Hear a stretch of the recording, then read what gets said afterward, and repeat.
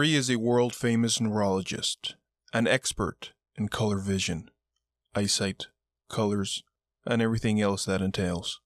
She knows all its physical and biological properties. She knows how different wavelengths of light stimulate three conical cells in the retina, and how, once the signal reaches the brain, patterns of neural activity are created, corresponding to the range of colors most people distinguish. But Mary has not seen color in her life. She was born blind.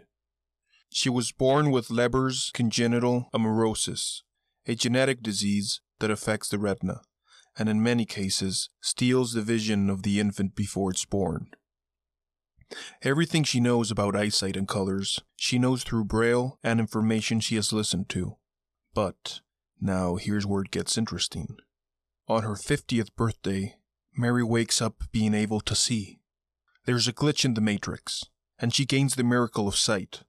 Mary opens her eyes and senses the rays of light pouring in for the first time, blinded in a whole new different way, like someone who has to get used to the sun after being in a movie theater for a couple hours. Mary crawls out of bed, stumbles across the room, through the hallways of her house. She grabs the threshold of her kitchen door, and the first thing she truly perceives, the first thing she sees, is a red tomato, a vibrant red. For the first time in her life, she sees something she's been an expert at for all of her adult life. And the question is, does Mary learn anything new by seeing the color? Is there anything in her experience with the tomato on her 50th birthday that had not already been captured by her previous expertise in the perception of the color red? I've given myself certain dramatic licenses, but the idea is the same one as the one Frank Jackson proposed. This thought experiment rather, was thought of by the Australian philosopher Frank Jackson in 1982 to establish his epiphenomenology. A thought experiment is an inquisitive game that considers a hypothetical scenario to be able to explore different concepts and their consequences. It is a tool that is often used in the field of philosophy, as you'll discover in future episodes. Frank Jackson wanted to show, through Mary, that there are mental states like color perception that cannot be fully described by physical facts, that living something is different from being informed of it, and that there's knowledge that can only be discovered through experience.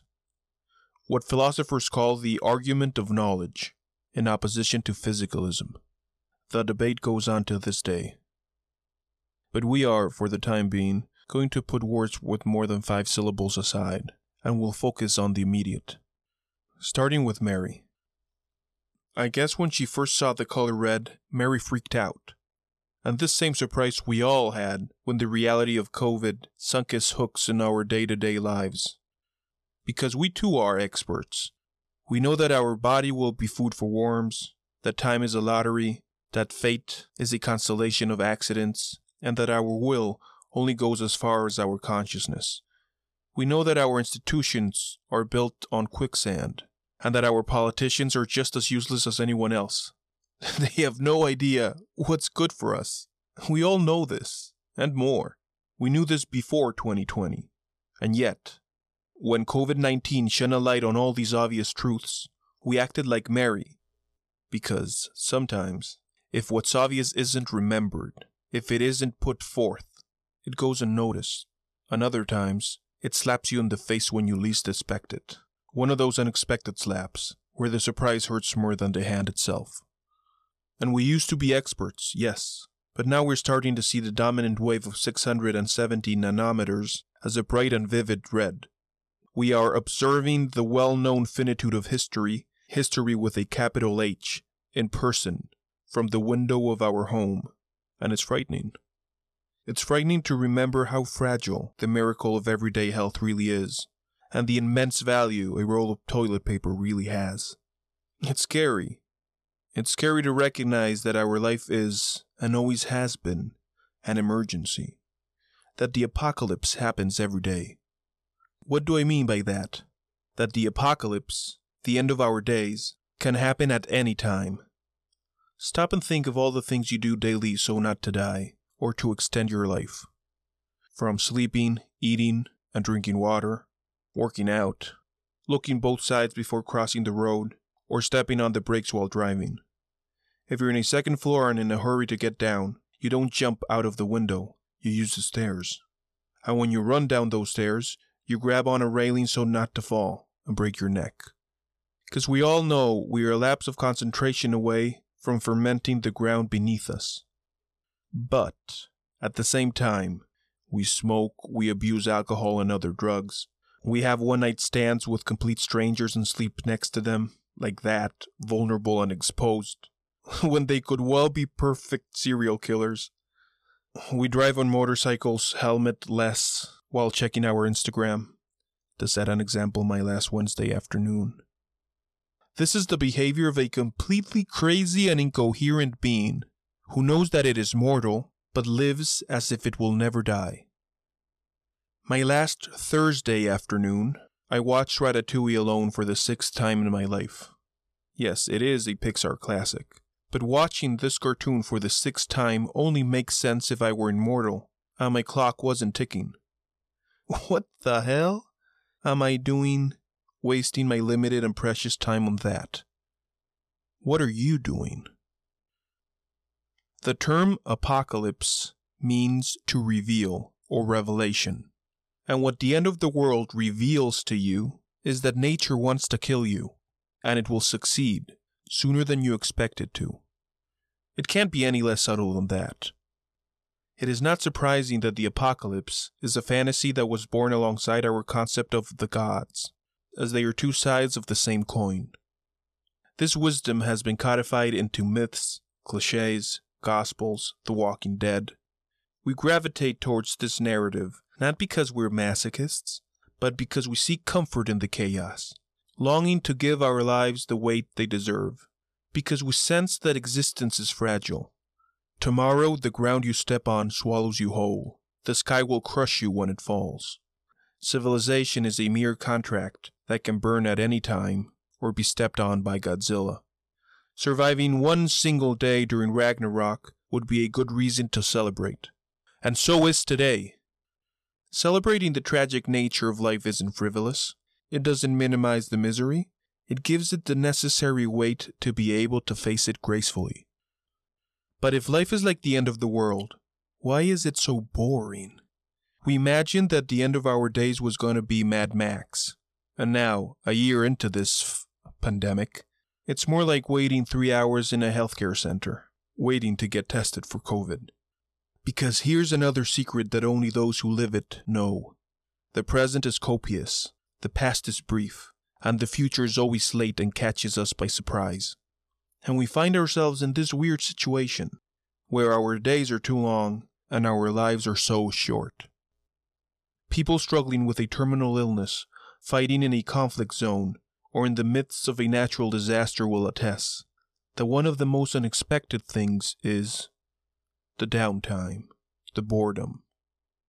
When the passage of time takes center stage, the obvious consequence is that it acquires the presence that it has always had in secret, the power it deserves. And paradoxically, when you are aware of the notion of time and its limits, you realize it abounds, but it's decreasing second by second. Do you feel it now? So there's no time to lose. Hurry up. And it's precisely this forced haste that emphasizes the laziness of time. This question of abundance haunts us all in one scale or another, not in times of panic necessarily. It all depends on when you give the real consideration that the temporal dimension deserves. And in this period of massive confinement, hunger has married gluttony. Not only do we have a limited activity forced on us by the coronavirus, we also have endless content at our disposal through our devices, at least in the West. Technology is not bad per se, and digital entertainment isn't new. It doesn't elude me that you're probably listening to me on your phone. It's a tool, like a gun. Unfortunately, our aim is way off. We've got countless options within the reach of our fingertips. If it's not taken advantage of, it's squandered. One universe is born every second. Another universe fades away. One is constantly on the cusp of missing out on something new. One has to sprint to stand still.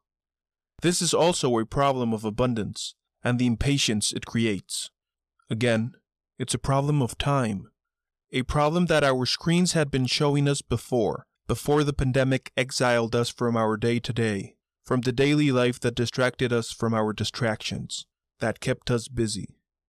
Our devices already reminded us of the omnipresence of finite time before the coronavirus. The pandemic has only worsened our awareness of it. This addiction to our smartphones lies on being terrified of living in time, and even more so with ourselves. We are afraid of getting bored deliberately and start seeing the color red. Because, I repeat, when we are aware of the ephemeral quality of life, days become long and our urgency impotent. But don't despair. Luckily, we already have a counterintuitive solution to survive in times of emergency, like life itself. Take your time. This advice is not new. In fact, it's an interpretation of Carpe Diem. Carpe Diem is a literary motif that comes from a verse, from a poem written by the Latin poet Horace, which goes something like this. Seize the day, because tomorrow is uncertain. But as good philosophers, we must ask ourselves, what does he mean by seize the day? I personally like the answer given by the character Jantaro in the novel, aptly titled The Plague, written by the French philosopher and Nobel Prize in Literature, Albert Camus. Camus understood novels as philosophy translated into images, and although he does not allude to Carpe Diem specifically, it is not an accidental wisdom. Quote, Question. How can one manage not to lose time? Answer. Experience it at its full length. Means. Spend days in the dentist waiting room on an uncomfortable chair. Live on one's balcony on a Sunday afternoon. Listen to lectures in a language that one does not understand. Choose the most roundabout and least convenient routes on the railway, and naturally, travel standing up.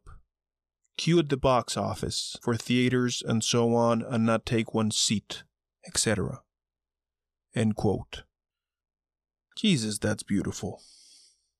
Jantaro, Camus, is telling us here not to ignore the quote-unquote trivialities, because life lies precisely in the in-between spaces of the big life events we plan.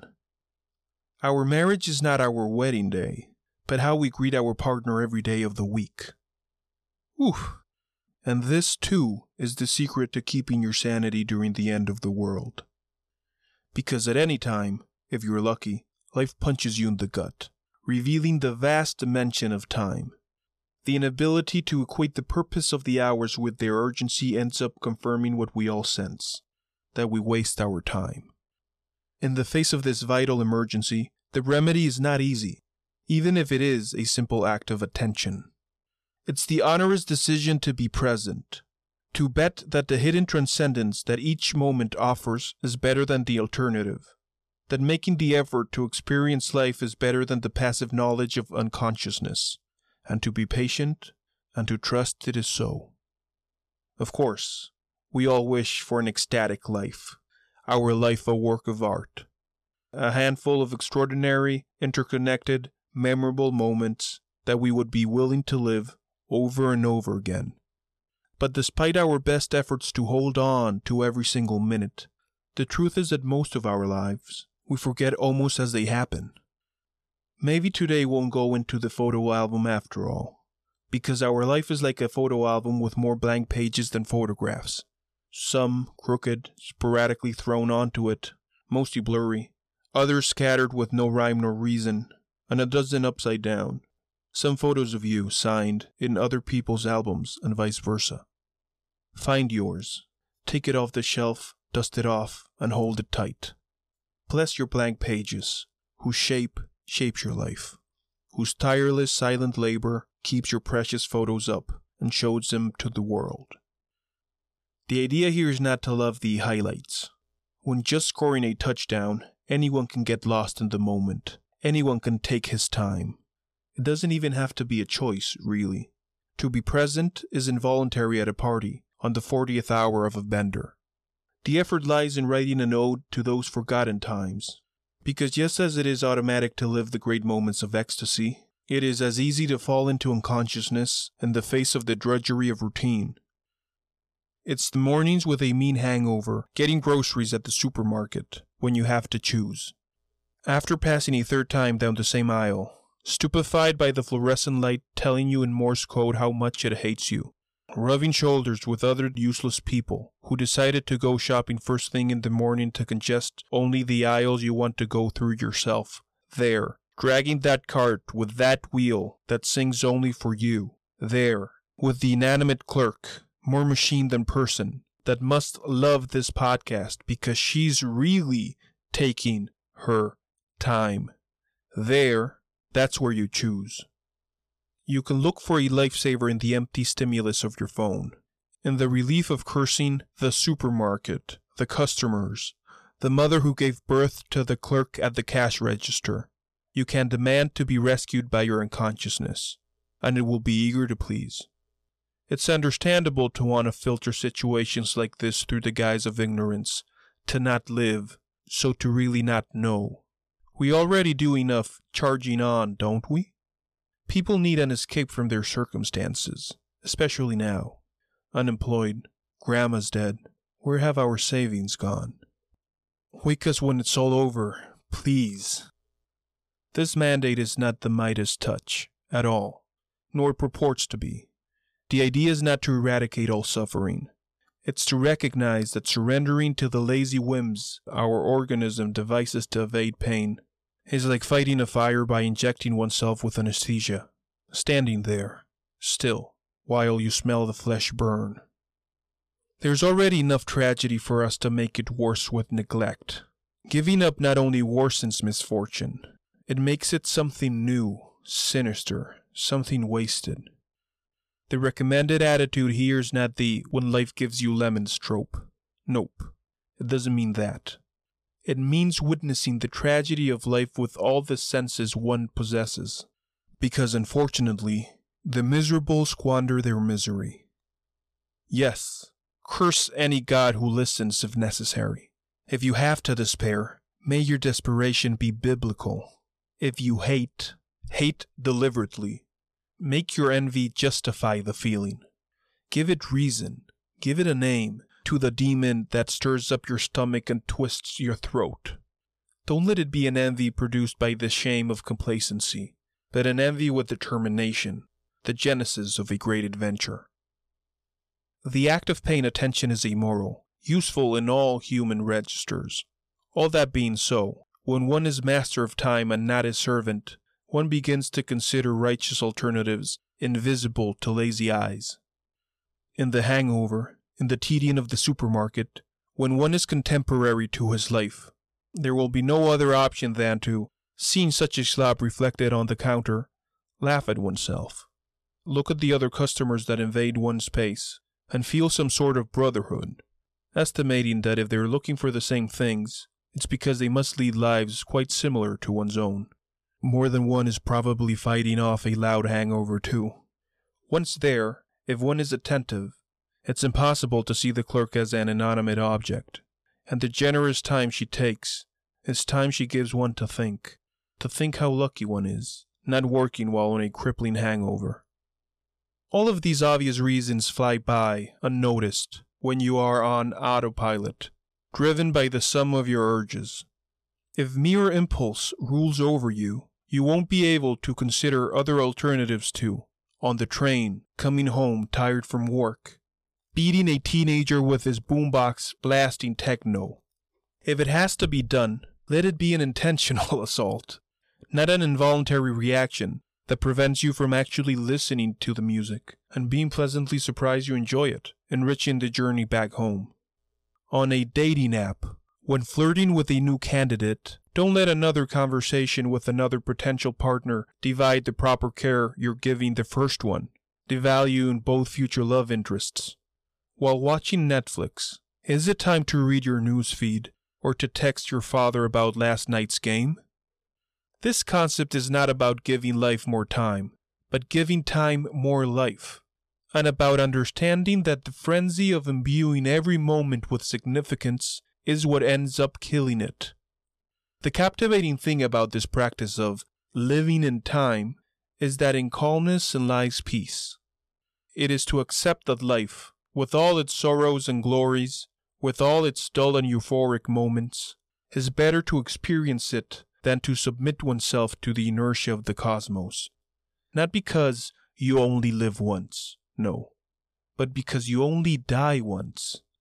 You live every day, every hour, and every second of every minute. So don't rush it. Piano piano. Take your time. Get down from there, up in your head. Stop living in the past and in the future, imagining conversations you'll never have, solving problems that will never happen, writing the thank you speech of a trophy that doesn't exist, awarded to you by people you'll never meet. Come down to the present, where it's cold and smells like feet, in a hospital's waiting room, waiting for coronavirus test. It doesn't matter that no one will sing songs about this instant, that it lacks purpose from an epic point of view.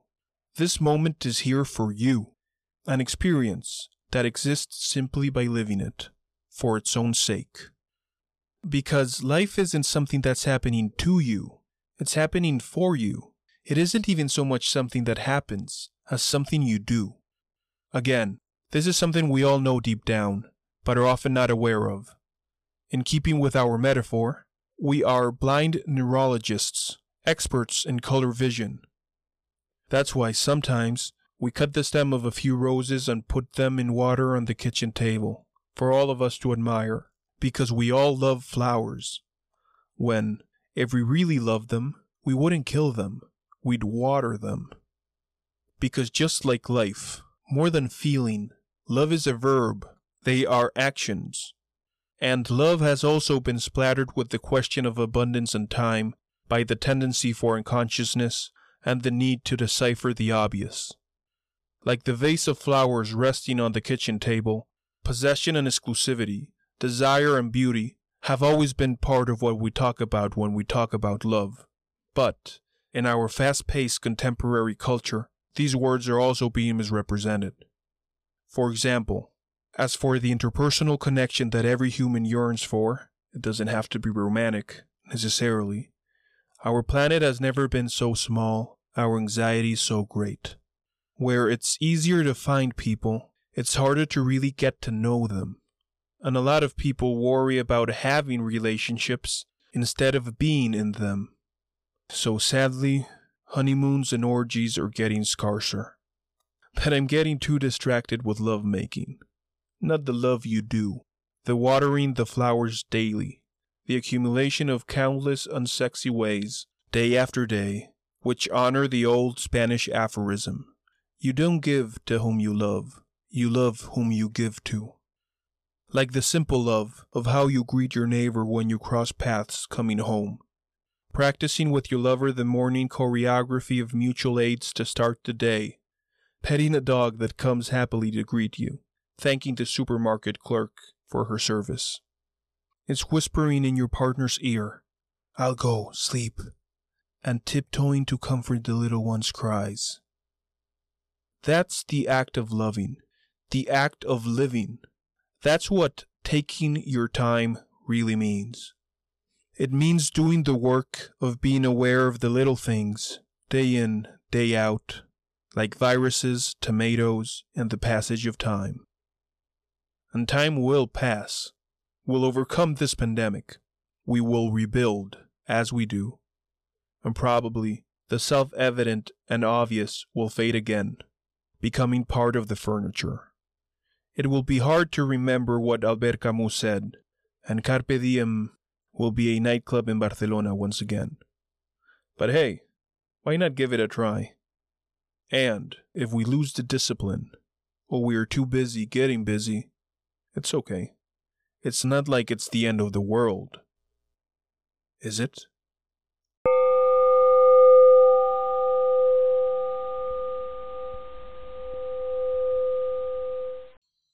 Gracias. I hope you enjoyed it. If you did, or not, I'd appreciate your feedback. being the first episode and all. It will help me improve the content, be it Twitter or YouTube comment section, email.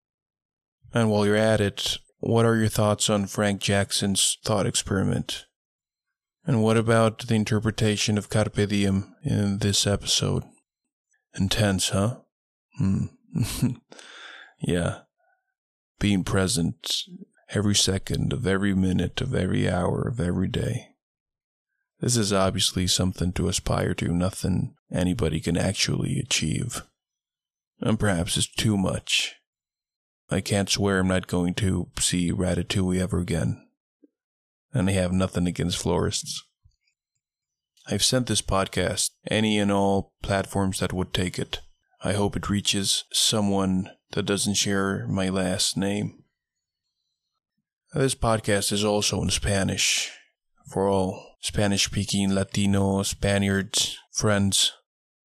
If you get some value out of it, please consider supporting the podcast, be it one-time donation in PayPal, or buying a cool shirt or mask with our awesome logo. All help is appreciated. I know these are trying times. Shit, I didn't want to use that phrase. Trying times. I know these are difficult times, so all cents are appreciated. And I'll invest that money to buy new equipment and better the production and the overall content of this podcast. And if you can't help right now, but you still want to support, the best thing anybody could do is to share this content. Anybody you think might be interested, to continue the conversation. Thank you again. See you next time.